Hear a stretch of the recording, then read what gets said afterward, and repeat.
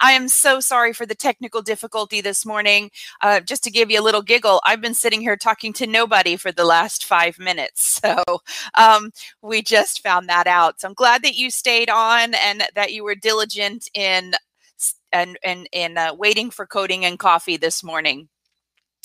You know, today I've been thinking about the fact that our rack audits have continued and we're adding to the OIG work plan. And I wanted to talk to you about modifiers. So, because that seems to be one of the most misunderstood concepts when it comes to coding, or the modifiers. And I know that I've been in a lot of practices and I've talked to a lot of people, and it seems like modifiers are used to get it paid, right? And that's not really the right way to be doing things, is it? It's not the most compliant way to be using modifiers, is to just get paid. So let's understand a little bit about modifiers. So modifiers are two-digit. They could be alpha, they could be alphanumeric, or they could be just numeric in nature. And the whole purpose of modifiers is to explain to a payer, or to report to a payer, that a CPT code or procedure that was done was altered in some way. So we use the modifier to explain what that alteration could be. Now, the CPT code itself has to be intact. So we have to make sure we're reporting the correct CPT code before we even go to what is the correct modifier to add to that CPT code. So make sure you're checking and you're double checking your CPT code. Another thing that we want to check is the NCCI edits. And maybe that's something we'll talk about on another day, is how to identify those NCCI edits. And then lastly, part of the fee schedule, you'll be able to see which one of these CPT codes is eligible for modifiers at all. So there's a lot of little components that are all contributing to use of modifiers. And I wanted to share with you that some modifiers, those are going to be specific to CPT codes. So for instance, modifier 24. Modifier 25, modifier 57. Those modifiers can only live on E&M codes. So you're never going to use a modifier 25 on a surgical code or a radiology code. Modifier 25 only goes on our evaluation and management codes, and only when there was another separately identifiable procedure or service that was reported on the same day. So let's break that down. Usually what we see is there's an evaluation and management done on today's encounter, and a procedure was done on today's encounter. And in order to understand where there might be some overlapping, we need to look at that surgical procedure, or that procedure code that is being reported.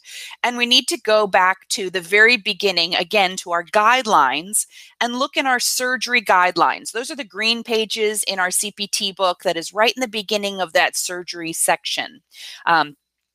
And there are other guidelines out there for us, but that's where you're going to find your main guidelines. The LMN matter from Medicare, from CMS. There's also a global surgery LMN that you can look at. And it's going to give you pretty much the same thing CPT does, except it does go into detail as to what supplies are included in a surgery. Anyway, I digress again. Let's go back to this. So as we're looking at that surgical package, right? The surgical package includes things like an evaluation and management of the condition. Let's think about that. No provider ever goes into any type of surgical procedure, be it a minor surgical procedure like a trigger finger injection that I got this morning, or maybe it's something major. Every provider always evaluates the situation. What are we doing? Why are we doing it? And is this the most appropriate treatment for this visit? Right? So there is that component of the global surgery package. Also, Using anesthesia, so that local anesthesia to numb something. We're not barbarians. We just don't go cutting on people willy-nilly. We anesthetize them first, local with most of our surgeries. That way we know that the patient isn't feeling anything. And then lastly, one of the other components is that post-operative package. And even if there's a 0-day global, it's assumed that there are some post-operative instruction, at least, that is given. So again, I had my trigger finger today, and my provider, he advised me very, very quickly that I'm going to be numb for a few hours. I won't start to feel anything for maybe another 24 hours, and then my relief will come at that point. So that's that post-op instruction that was included. So we have to understand that when we're reporting modifier 25 with a procedure, we are saying that that initial evaluation and the decision of how to manage that particular condition is completely separate than the procedure that was done, because there is a component in the surgical package to evaluate the condition. So somebody said to me once, "Hey, Christine, what if you took and you carved out or you cut out the entire surgical procedure that happened, whatever that procedure is, and now you're just looking at the evaluation and management? Does that evaluation and management have a medically appropriate history and a medically appropriate examination? And then is the level of medical decision making, does it stand alone from that surgical procedure?" So you really need to look at that and make sure that you can answer those questions. Yes, if I carved out the surgical procedure from the progress note, do I have all of those individual components supporting themselves? So think about that next time you add modifier 25. You don't always have to have a separate diagnosis. It could have the same the procedure, and the E&M could have the same diagnosis. However, remember, when you're looking at this evaluation and management visit, is it separately identifiable from the surgical procedure or the other service that was done on that day? Can you cut out and carve out that procedure or that service, and there would still be a standalone evaluation and management? So that's when we start looking at modifier 25. Another modifier that gets used quite a bit is modifier 59. And 59 gets used because when you have two procedures that are done on the same day, both procedures are subject to the global surgical package. And so we would be double dipping into that surgical package if procedure number 1 had the same evaluation and management as procedure number 2. Or if the local anesthesia for procedure 1 was also used to perform procedure 2. So I always like to say, when we start talking about modifier 59, let's look at our shoulders, right? Let's say that in my right shoulder here, that I have a little bit of arthritis in my right shoulder, and it's bothering me. And in the past, we've done an injection of steroids, and it made me feel better. Now, let's say that on my left shoulder, the bursa is full of fluid. I overdid it at the gym, and now I have a secondary problem on the other shoulder.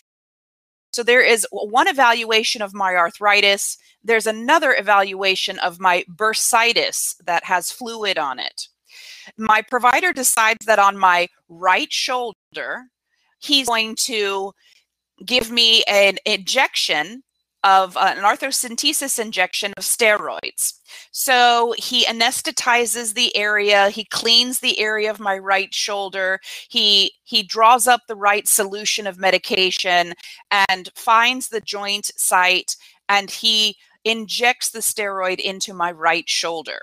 So what the words that you're looking for are different. We did a different procedure on a different shoulder for a different reason.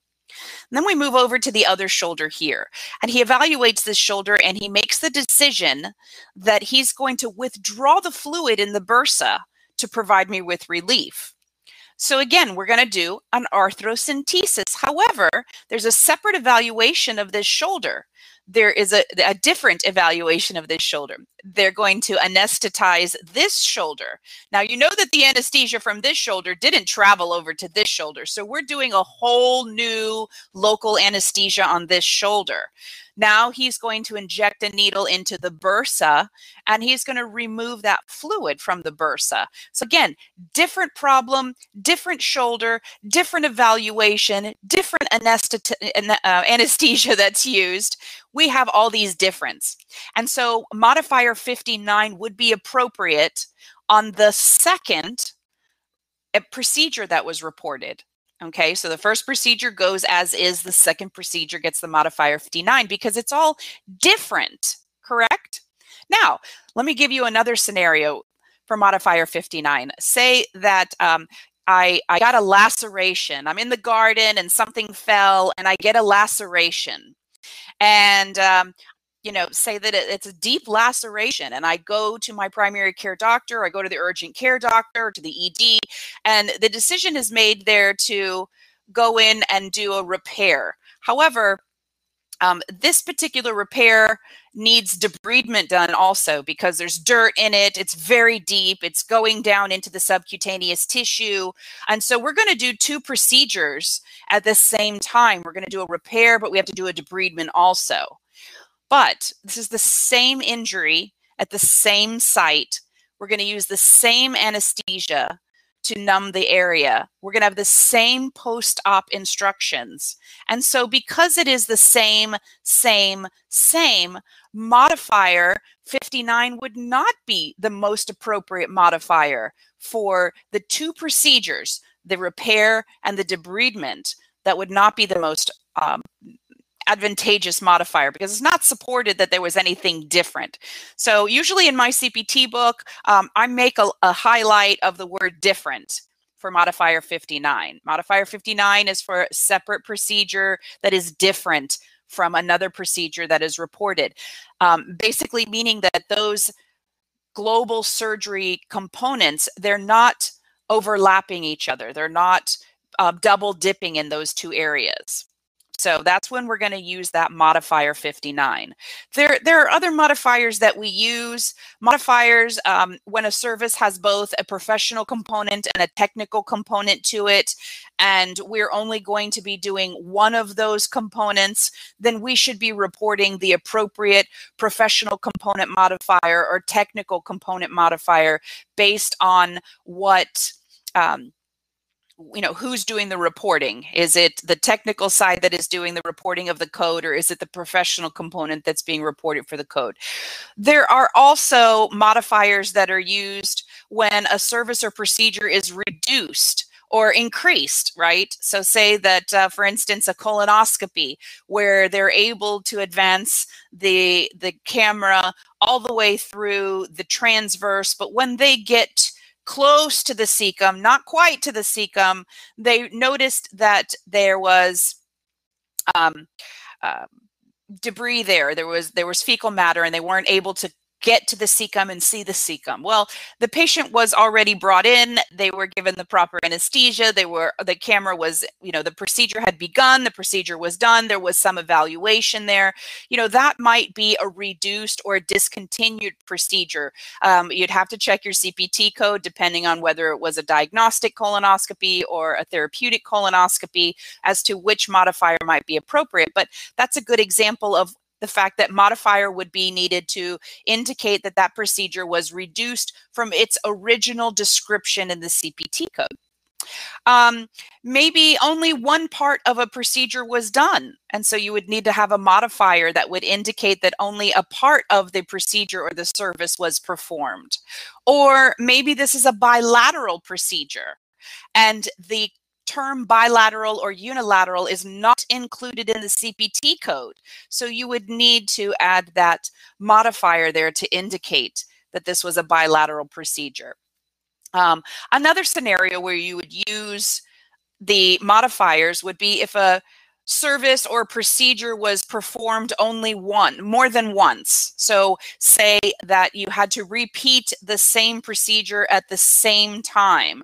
Again, maybe you were doing arthrocentesis like we were doing here, and it's the same procedure, but it is being done more than once. So you would need a modifier to indicate that. So lots of different reasons why we would need modifiers to indicate that a CPT code was altered or it was changed in some way. And of course, these changes might affect payment. That's another thing. So sequencing modifiers, I've been asked many times, hey, Christine, what happens when I have 2 or 3 modifiers that need to be added to a particular CPT code? Which way do I put them? So you should always report the modifiers by the order that it affects payment. Think about that. So if we're using a modifier 25, then that means we are unbundling the evaluation and management and the procedure or other service that was performed on the same day that was totally separate from each other, right? Modifier 25 does affect the way that evaluation and management is paid, right? Without modifier 25, it could be considered a component of the procedure or service, and there might deny the evaluation and management without that modifier 25. A modifier 59, again, reports that these 2 procedure or services were totally different and distinct from each other and didn't have any overlapping components of that global surgical package. So it would affect the payment of that second procedure code that without the modifier may be reduced in payment or may be denied. So those modifiers would come first over maybe an anatomical modifier. So again, they did an injection on a finger. So we're going to have an F modifier, a HCPCS F modifier to indicate which finger was injected, right? And that finger modifier doesn't affect the payment one way or another.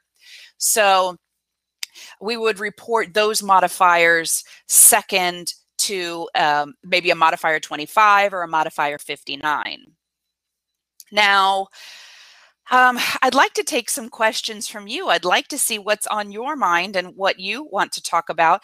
We only have a short time together, so we only talk about a couple of modifiers, but there's a lot of great modifiers out there, and there's other modifiers that are underutilized that maybe we can talk about in the future. So let's take a look at your comments and let's see what questions that you have out there.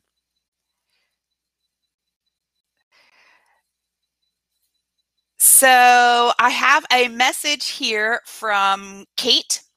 Kate says, that was one of my questions. Injections are considered minor procedures. So risk would be a level 4. Well, that's talking about evaluation and management. Remember, we talked about that last week, evaluation and management. And we did talk about minor and major procedures last week. And the on the table of risk, for medical decision making, a minor surgery is considered to be a low. A minor surgery without identified risk factors, of course, is considered a low level of risk for the patient. We expect them to have a procedure and go home and recover well from it. And hopefully that will be the end of the symptoms, at least for me, I'm hoping, right? And but if I had some sort of risk factors that was documented, then that might be a moderate risk. So that answers your question, Kate. So Julia wants to know, are the modifiers that we discussed today, are those CPT modifiers or HCPCS modifiers? So we did talk about CPT modifiers. 25 and 59 are CPT modifiers. We do have HCPCS modifiers, like I was saying, which finger would be a HCPCS modifier so that we could identify that specifically. So you do have modifiers detailed in Appendix A of the CPT book, and in some HCPCS books, now remember we have many different publishers of HCPCS book, in HCPCS books, there's also sections where they go into detail about the HCPCS modifiers and have some examples. I know the AMA has an amazing HCPCS book, and in the middle of that book there are explanations and examples of when to use those HCPCS modifiers. Let's see, going forward. So Kate, It depends. The debridement of that shoulder repair. Kate wants to know, are you saying that shoulder debridement would be inclusive of the repair? I'm not saying that. If the documentation supports that extensive debridement needed to be done, and we could report the code for debridement, right, then that debridement would have overlapping components of the global surgical package. And so modifier 59 may not be the most appropriate modifier to use. There might be a better modifier to use for that scenario, okay, to indicate that the two procedures were done at the same time. Let's see, Julia wants to know, as someone who is studying towards my CPC and CPB certs, how long did it take you to become familiar with the modifiers and the language in the diagnosis that would indicate a modifier is needed? Well, first thing, Julia, modifiers only go on CPT codes. They don't go on diagnosis codes, right? So you'll have to remember that. And you can also make that note right on your ICD-10 book is say, no modifiers, and CPT, check for modifiers if they're needed. So you want to keep those two separately. And when you're looking at CPT documentation, you are looking to see whether or not there are any modifying factors. How long does it take to become familiar with a modifier? I'm a firm believer in you don't need to know everything, but you do need to know when to find something. So anytime you're reading those progress notes or documentation notes, I want you to remember that we're looking for something that is outside of the usual CPT description. So they're saying that something else was done at this particular visit, and it would be appropriate to report a modifier to indicate that. It's just going to take time. Read the modifiers in Appendix A of your CPT book and check out the descriptions of your HCPCS modifiers in your HCPCS book. Julia also asks, who determines the risk factor, the provider or the coder? So a lot of providers still do their own coding. And so the provider might be the one who indicates that. Again, it always has to be supported in documentation. When it comes to a major or minor surgical procedure, your provider is the one who's going to decide whether it's a major or minor surgical procedure. And your provider will also give you the risk factors if there are. So risk factors would not be the usual risk factors that you would see on like the authorization that a patient signs. You know, we know that all surgeries have a potential of causing death, but that's not a risk factor specific to that particular patient. A risk factor might be if they have congestive heart failure, or they have diabetes, or they have another condition that would change the risk for that patient in a surgical procedure. Okay, so let's see if there's any other. Kate, you are so sweet. Kate says practices should pay you to have a morning meeting with their billers and coders. I am happy to do that. I'm on every Thursday morning at 10 a.m. and you can have your billers and coders reach out. So before I leave you, I know this one was cut a little bit short because we had that little technical difficulty there, but I do want to leave you with some tips and tricks for modifiers. I usually go through my modifier book and I find those important words. So again, when I'm looking at modifier 25, that the word separately identifiable. So that means to me that I can cut out the other service or the other procedure, and the evaluation and management stands alone. The next tip I'm going to tell you for modifier 25, check your NCCI edits. Are the evaluation and management and the procedure code, first, do they need a modifier? Because many of your procedures do not require a modifier. Think about a chest x-ray where you have an evaluation and management visit and a chest x-ray. A chest x-ray would not have its own evaluation and management to it. It's a test that's being done for a patient. So, and of course, payers could be a little, you know, specific. They might need something from a payer's perspective, but from a coding perspective, it wouldn't be necessary to add a modifier 25 with a chest x-ray, right? There's no overlapping components there.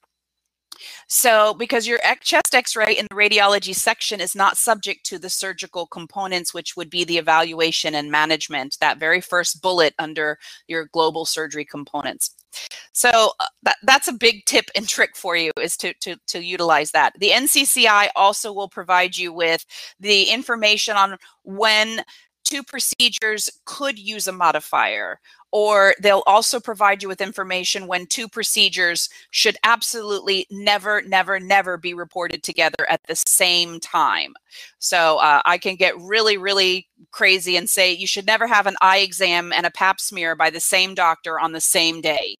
Right? Kind of makes sense. Those 2 things would generally never happen. And I can't imagine a modifier that you could use to indicate that those 2 things happened at the same time, at the same encounter on the same day.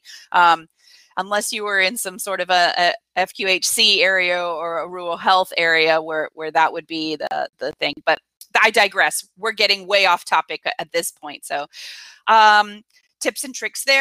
Feel free to reach out to me if you have any other questions. And we are going to meet again next Thursday at 10 a.m. There will be a poll that's put out there on topics that you want to hear about. And please let me know what you want to hear about, and we'll have a chat about it, okay? So have a super week, an even better weekend, and I'll see you next week, guys. Cheers.